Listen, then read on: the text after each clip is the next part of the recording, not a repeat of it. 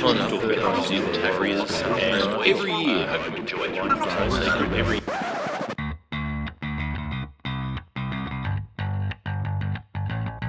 Now Fiddler puts on the step, goes right through, puts on the step again. Oh, goes Freddie. That was magnificent stuff. Well, they shall not weary them. Parcels gets away, Parcels still going. Mullins opens up again. Oh, look at him go. He beats O'Davis on the outside. Hello, and welcome to another exciting episode of the Voluntary Tackle, the only NRL podcast prepared to get wasted on a combination of varnish and paint whilst wax lyricling. Probably not a word about the greatest game of all, rugby league. I'm your host, Eamon Brown, and today on the show I'll be discussing whatever the hell comes into my mind, really.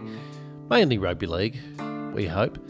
This is another drunken voluntary tackle session, so just relax, draw yourself a bath, add some magnesium to the water for those aching joints.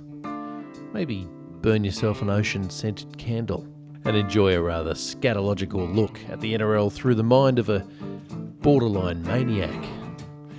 I'm introducing a new segment, by the way, at the end of this show. It's called Eamon's Outrage. Just a stream of obscenities about what's been irking me about the game of rugby league, so please hang in for that. What am I drinking today? Well, it's a combination of methylated spirits and sort of a light blue spackle undercoat paint. Wattle is the brand. So you'd be surprised just how potent and delicious wattle paint could be with just the right kind of varnish. It's I call it a cocktail, I guess, of sorts. I mean, not one that can be legally sold, obviously, because I think technically it's poisonous. But now, another little bit of feedback I received from the last drunken voluntary tackle session was the fact that there wasn't enough rugby league in it, and I apologise for that. There was far too much knowledge about my private life, and I'll certainly try to refrain from that this time. So I'll try to keep it rugby league centric. I guess in terms of the last show that we did, the only major news story that's broken in between now and then has been the threat of player boycotts, led by, and this is a major shock, so prepare yourself, led by one Cameron Smith. Now, I know he's not one to be materialistic or bend the rules, but apparently Cameron Smith is leading the entourage of player revolt against the NRL. He's not happy with the 70%. He wants more than that. He wants 80% of his wage. Because I don't know if you know this. I mean, you're a very savvy rugby league listenership. I know that much. But Cameron Smith, he's struggled over the years. You know, his blue chip share portfolio is not doing as well as it once did. So you've got to feel sorry for someone like Cameron Smith. How many premierships is it now? 18 has he won? My heart goes out to Cameron Smith over all of this. I'm very glad he's the head of the snake for the player movement against the NRL, letting everyone know that, you know, the players need a voice, and that voice is Cameron Smith's. And I don't know if you know about this, but this was another thing he was lobbying for. He wants 8 additional competition points added to the Melbourne Storm's tally, which I think's fair again. I mean, he's managed to convince Peter V'landys and Clint Newton that that's the best way forward. And I guess Cameron Smith, being Cameron Smith, he's a very persuasive character. You know, the way he framed it suggested that that was the right thing to do. So well done, my friend. Isn't it good to know that Rugby League will finally rid themselves of Cameron Smith somewhere around 2035, 2040? He's a bit like a wartime economic hangover. It doesn't go away straight away. When you think he's retired, when you think it's over, it's not. But look, I have no rugby league agenda, so I'm simply going to be searching the news with you in real time. Hopefully this is sort of a collective and inclusive experience that we can all enjoy.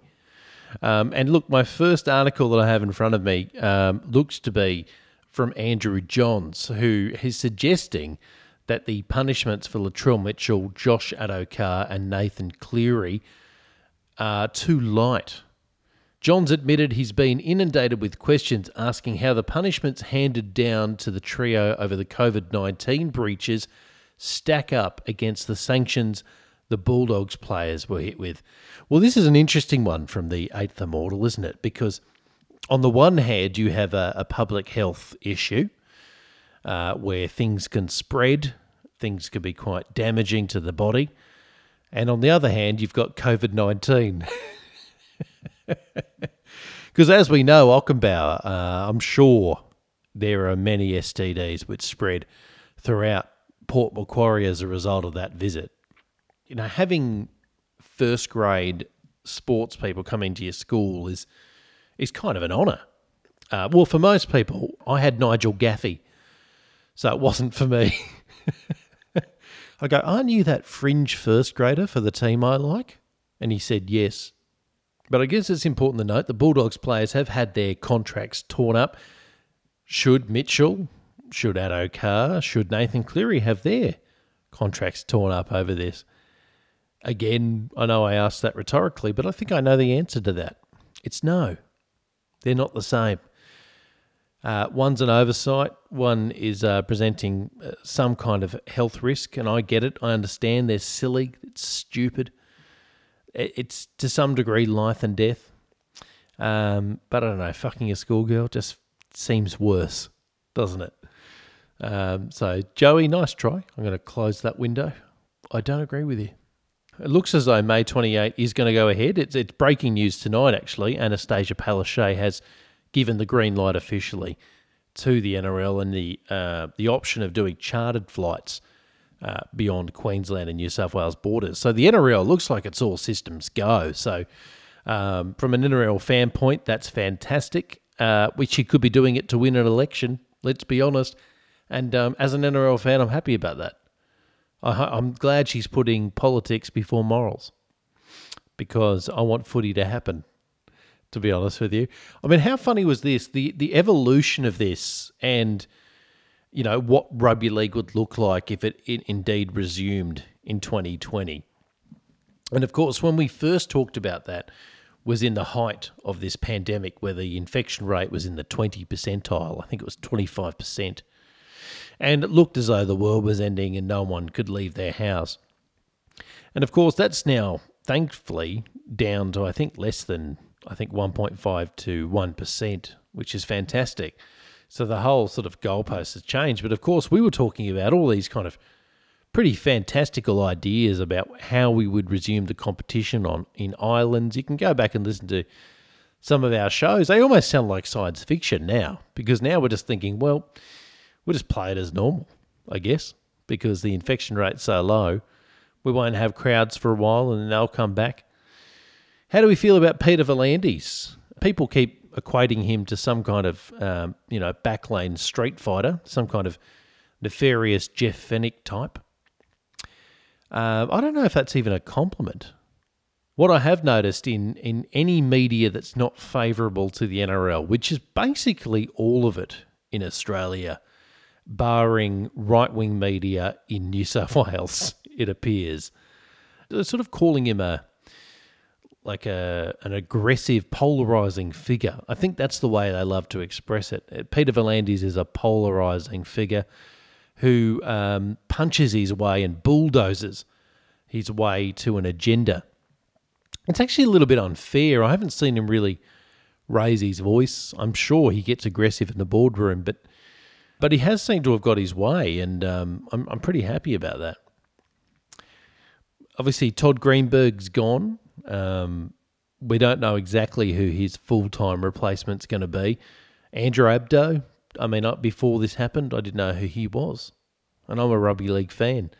We're asking the question on the show today, who should be the new NRL CEO? Our first choice is obviously Alf Stewart from Home and Away.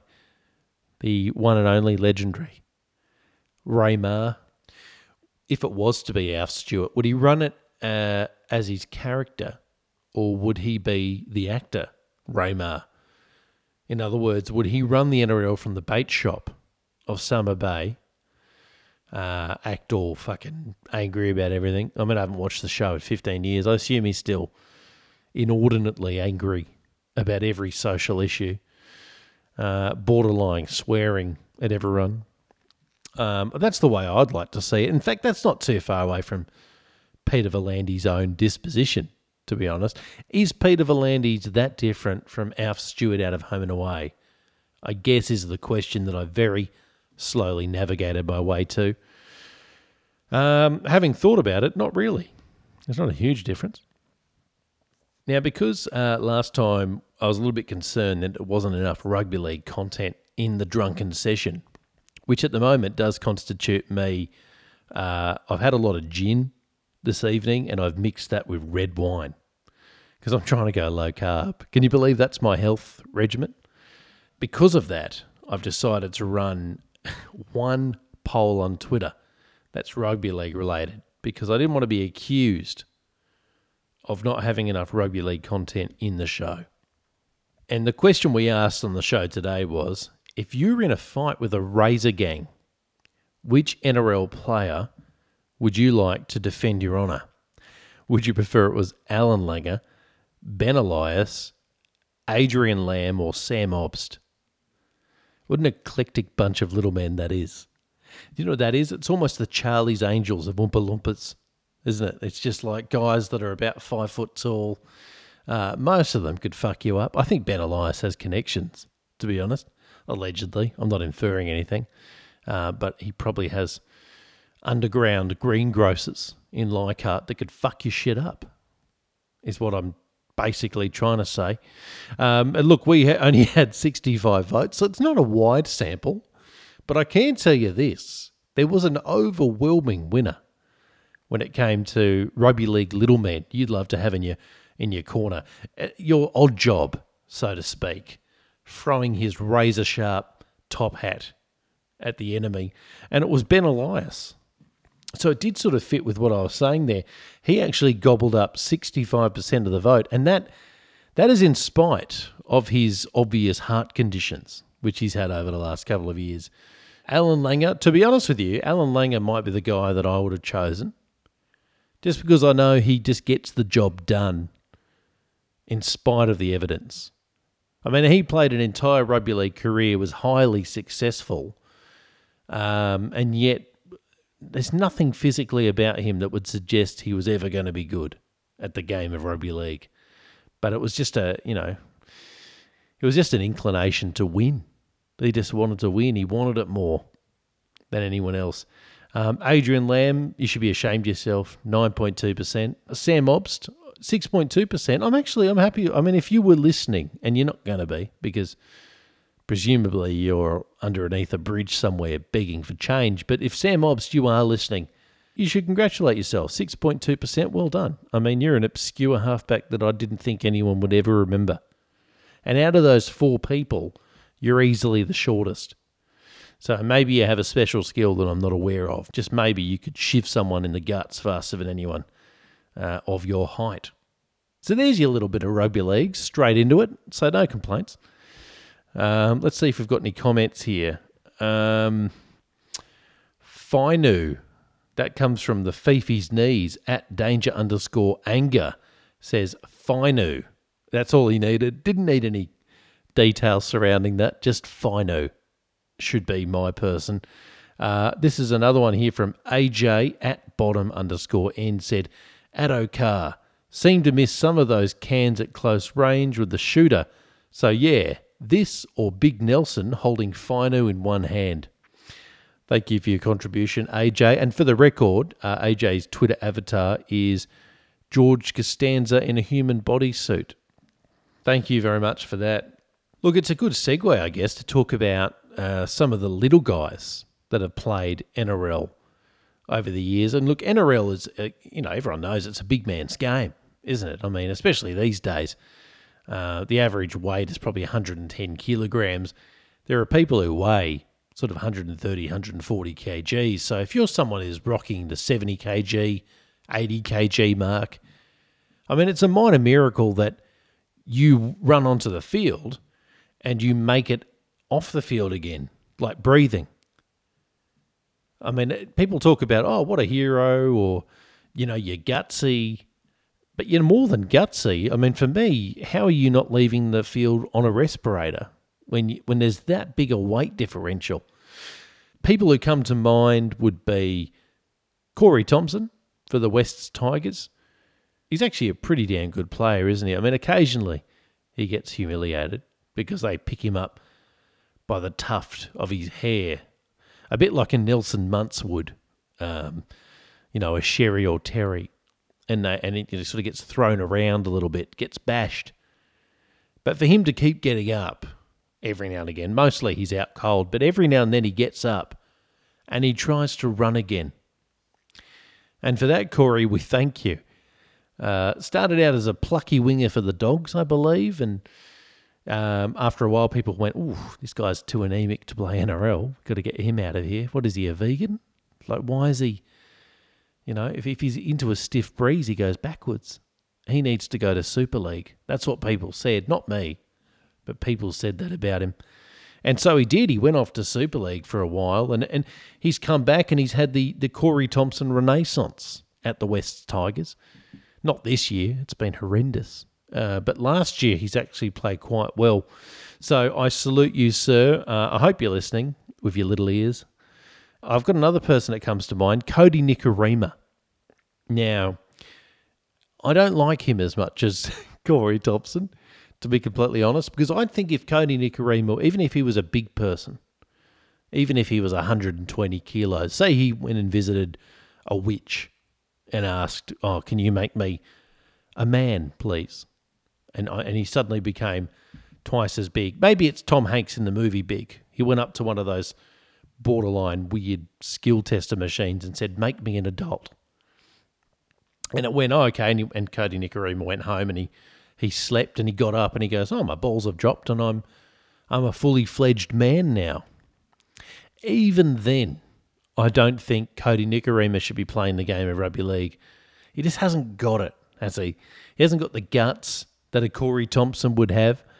I've never had a lot of time for him, to be honest, and I don't know if it's related to the fact that his brother, Jaden Nikorima, I believe his name is, played for the Roosters. I don't know, he probably lost us 4 games in a row before he got fucked off, which was coming off the back of Jackson Hastings losing us a season in a row, which wasn't fun either. And I guess brings us to another question. We are an innovative podcast, at least we try to be. I don't know if you remember this. We had 7 or 8 guys who had intellectual disabilities on the show at once.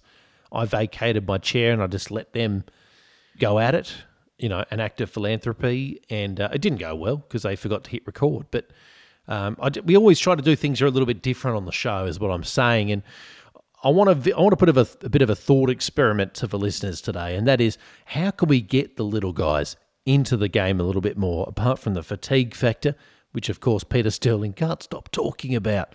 He loves a good fatigue factor. He loves reducing the interchange.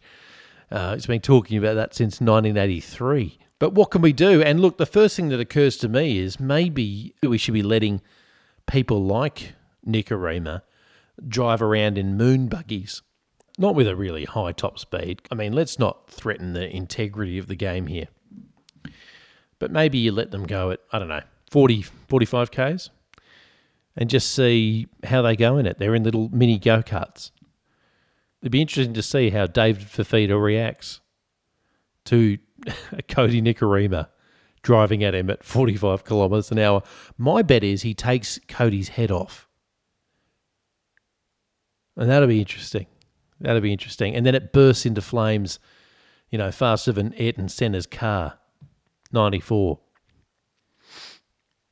And then there's a big investigation about should there been more safety around Cody Nikorimas and buggies.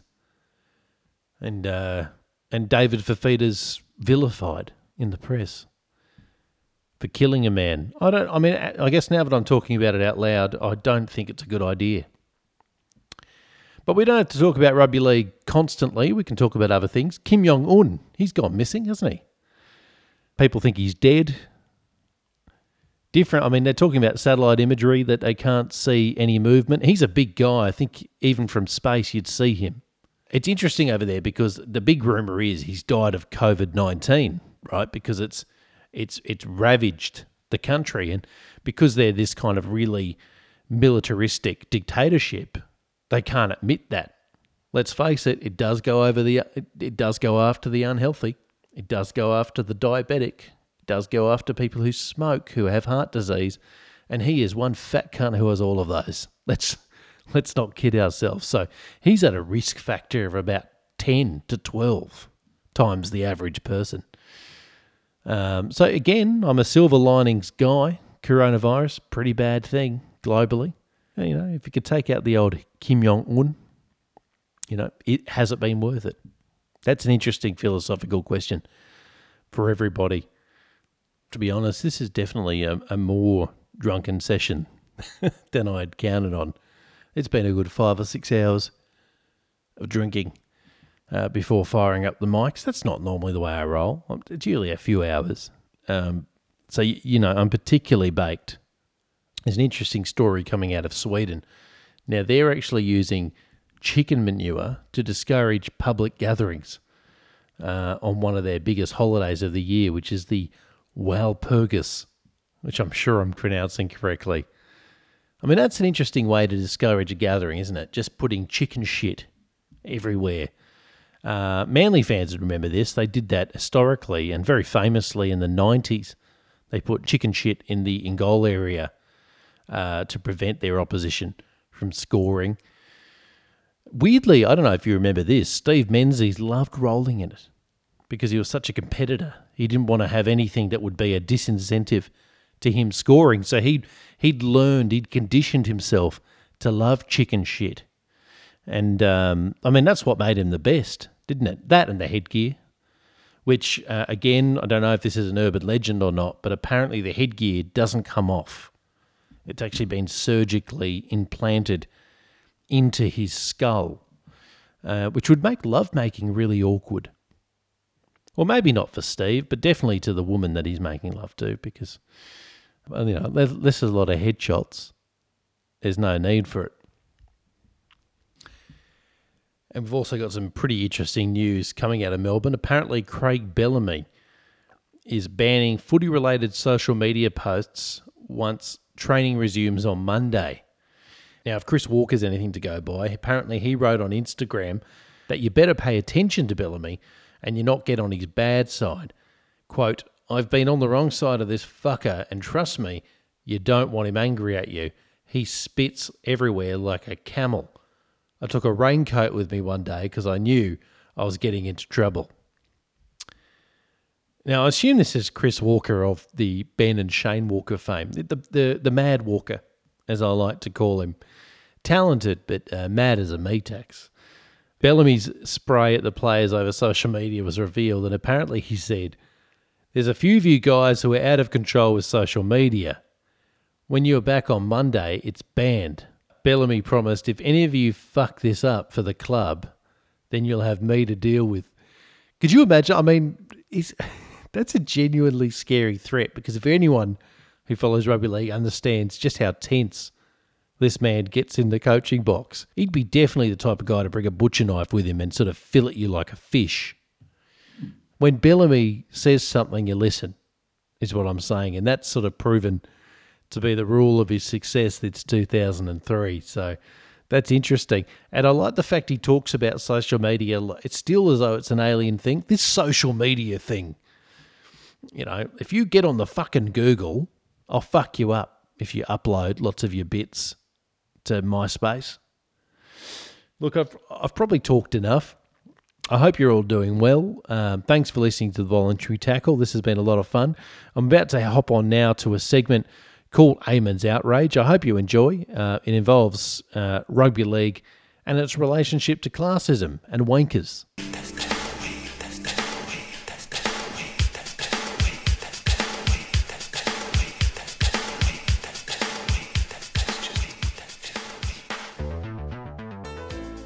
When did bashing the NRL become the only socially acceptable form of classism in the country? In a world that sees so many people walking on eggshells around the prospect of offending people, I've had to marvel at the ease in which so many public personalities have been able to level nasty-spirited assertions towards an entire group of people. In this case, the rugby league community. In the wake of the NRL's plan to restart on May 28, social media hacks and mainstream journalists alike have pilloried the sport with venomous commentary, slamming the code, its administrators, its players and its fans, strongly implying that anybody involved with the sport and its decision must be inherently moronic. Now, if said commentators were willing to engage in the conversation on the basis of germ theory or public health policy, then no doubt it would have added a valuable contribution to the public narrative.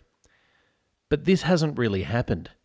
The NRL's decision to play on at the end of May, now vindicated by uniform green lights granted from state and federal government health authorities, was instead met with a barrage of childish derision and classist rhetoric. What would these NRL dickheads know about science anyway?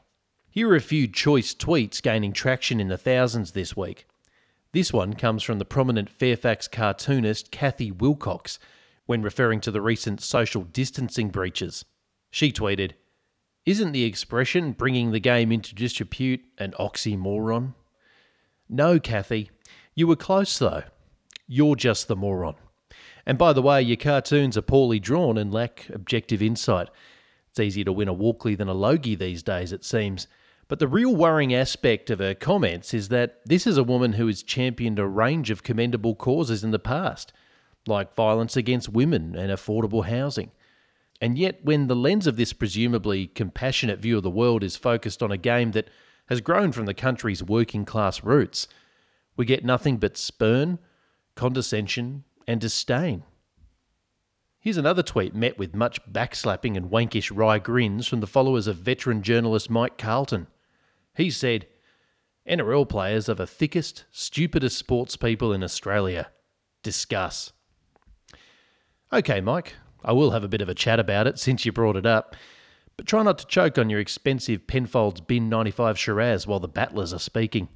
Imagine for a moment we remove the words NRL players with another eclectic group of people like, let's say, women or the elderly. He would have been deplatformed quicker than a carnivore at a kale festival.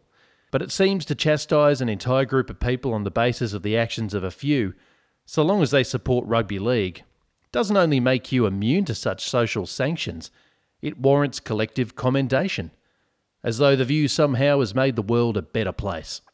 Well, it hasn't. It's a bigoted view. And bigotry generally makes the world a less inviting place.